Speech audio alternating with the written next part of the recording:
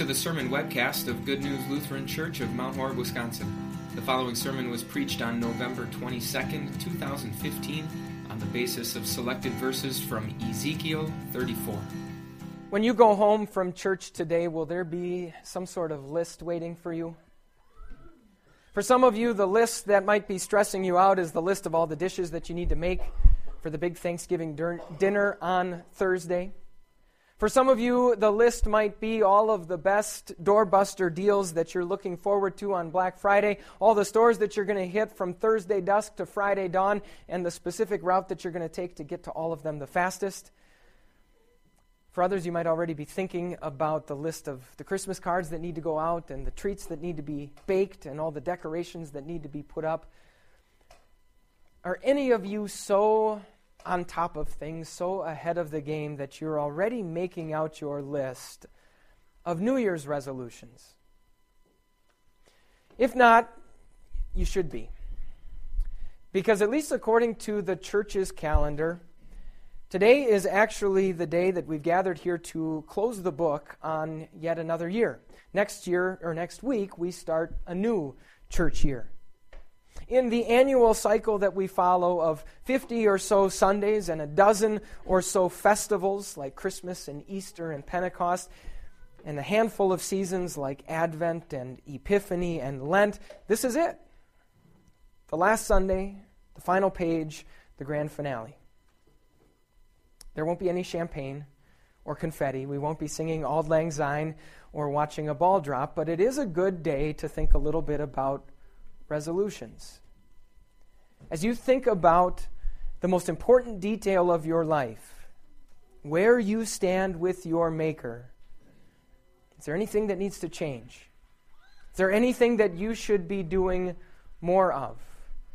Is there anything that you should be doing less? Of course, as we start to think about those things a little bit and maybe a list starts to form, you might immediately realize that we've got a little bit of a problem.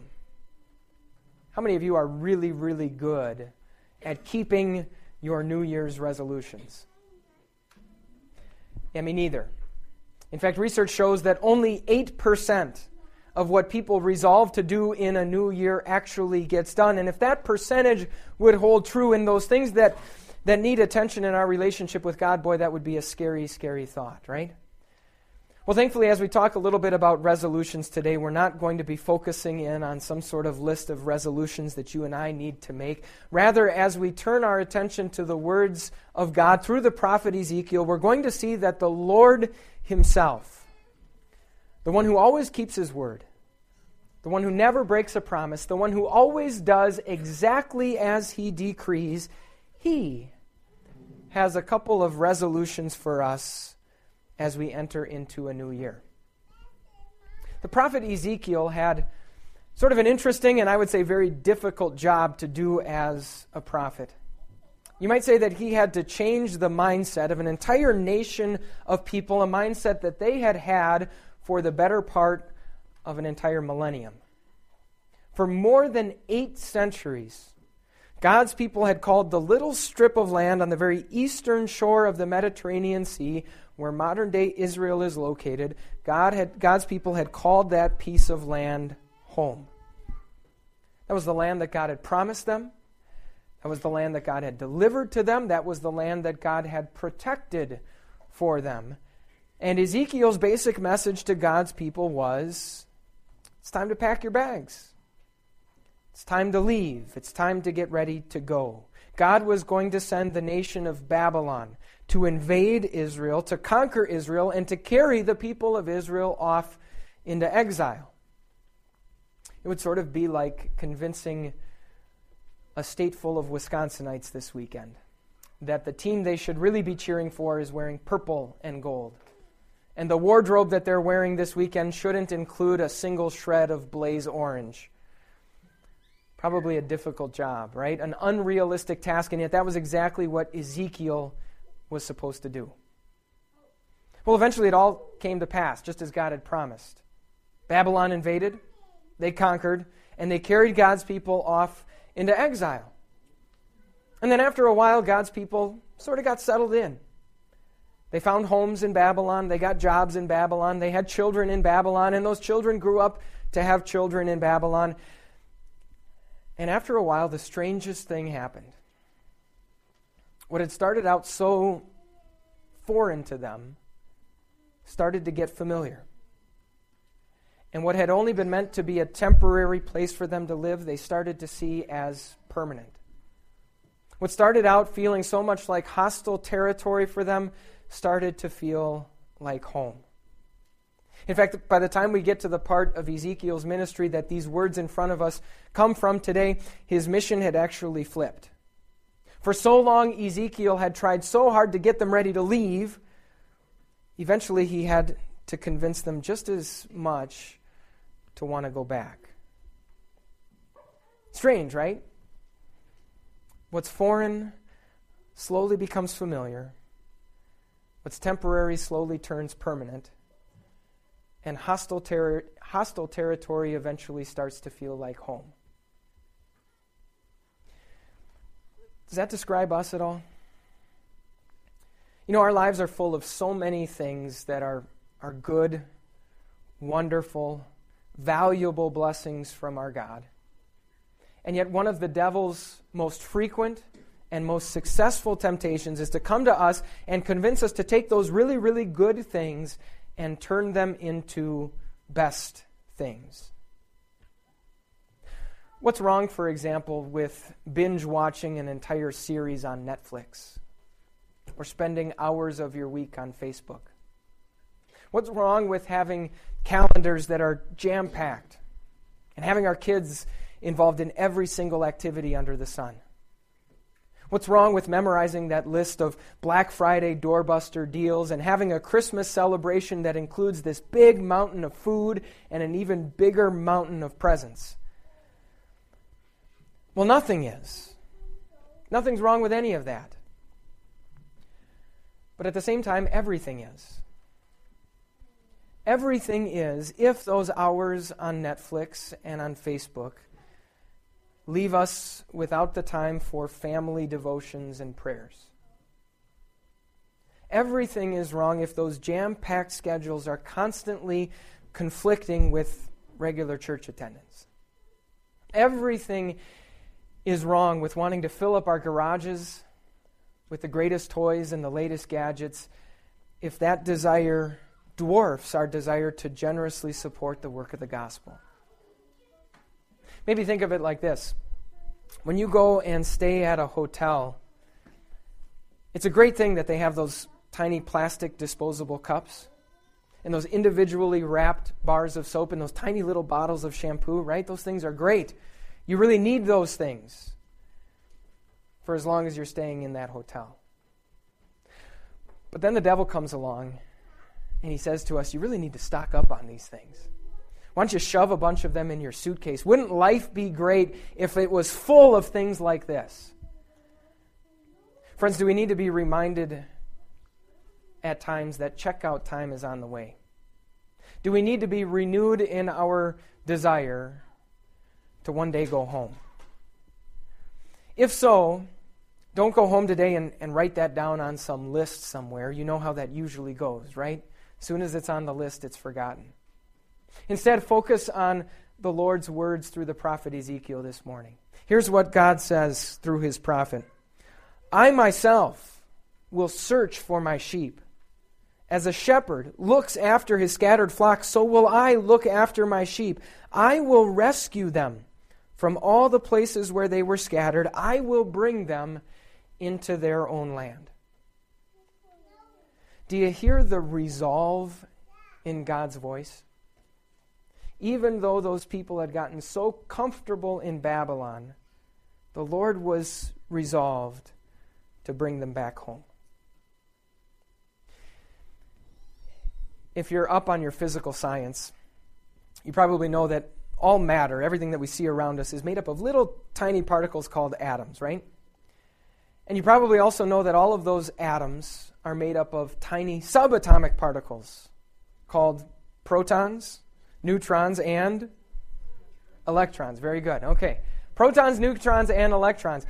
Did you know that the ratio of mass between an electron and a proton is approximately 1 to 1,836. In other words, compared to a proton, an electron is pretty small. Well, did you know that if that ratio were off by just a little bit, if it were 1 to 1835 or 1 to 1837, it would be disastrous. Atoms would no longer bond to one another, molecules could not be formed, and you and I and our planet and the entire universe as we know it would not exist.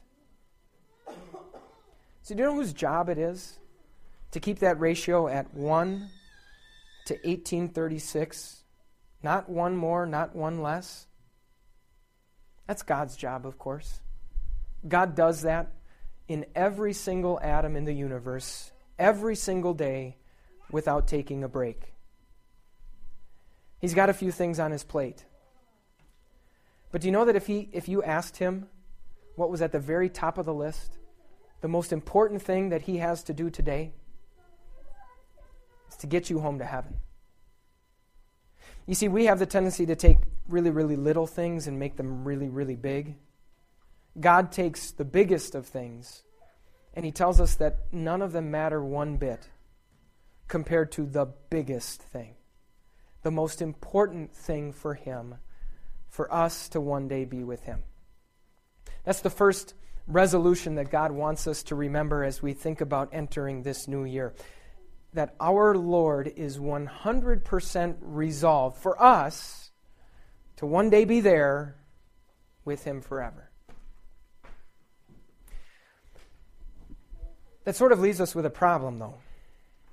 And you maybe heard and noticed what the Lord called his people through the words of the prophet Ezekiel. You maybe noticed the comparison that he made. He called his people sheep. And when the Lord called his people sheep, he spoke from experience. You see, from the very first days that God had settled his people along that eastern shore of the Mediterranean Sea, God had also made a set of neat and tidy rules for them to live by. And those rules included a system of government where there was always a king ruling over the people. The king was supposed to act sort of like a shepherd does, and the people, they were sort of like his sheep. As long as everyone followed the rules, things would be great. They would enjoy prosperity and success.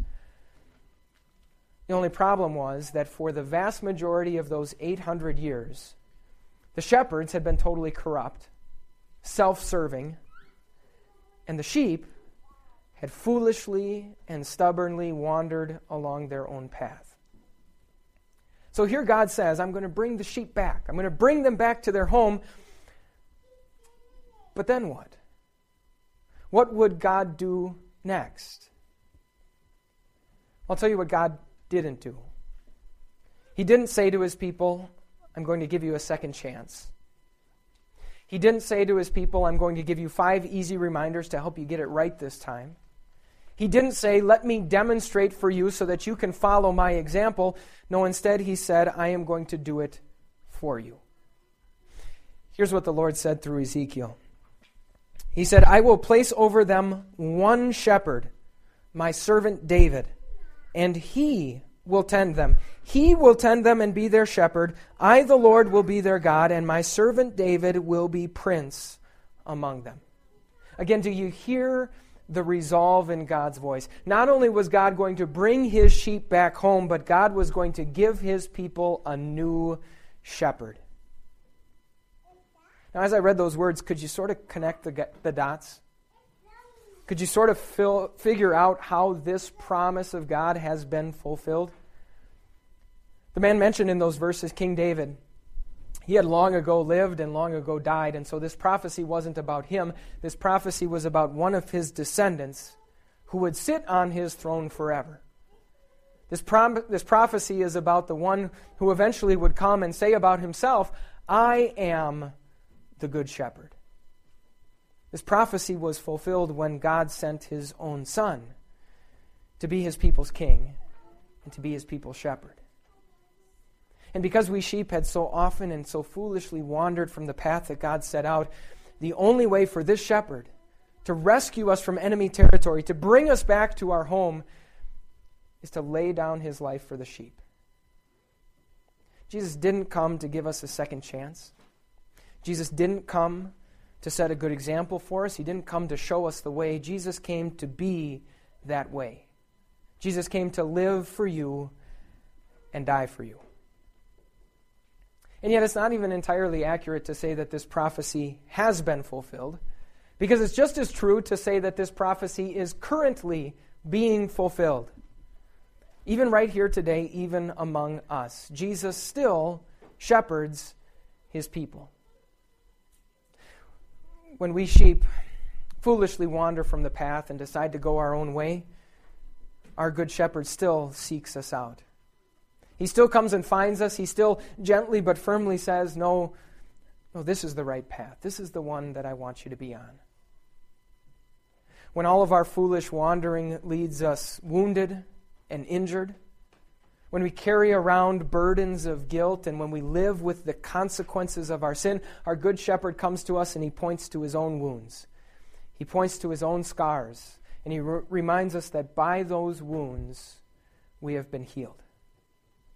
When life's stresses and life's disappointments have us sheep worn out and weary, Jesus comes and he puts us on his shoulders and he carries us. He strengthens us for our journey. Jesus still shepherds his sheep. And in fact, that's the reason it's so fitting for us to be looking at these words today, as we put behind one church year and look forward to another.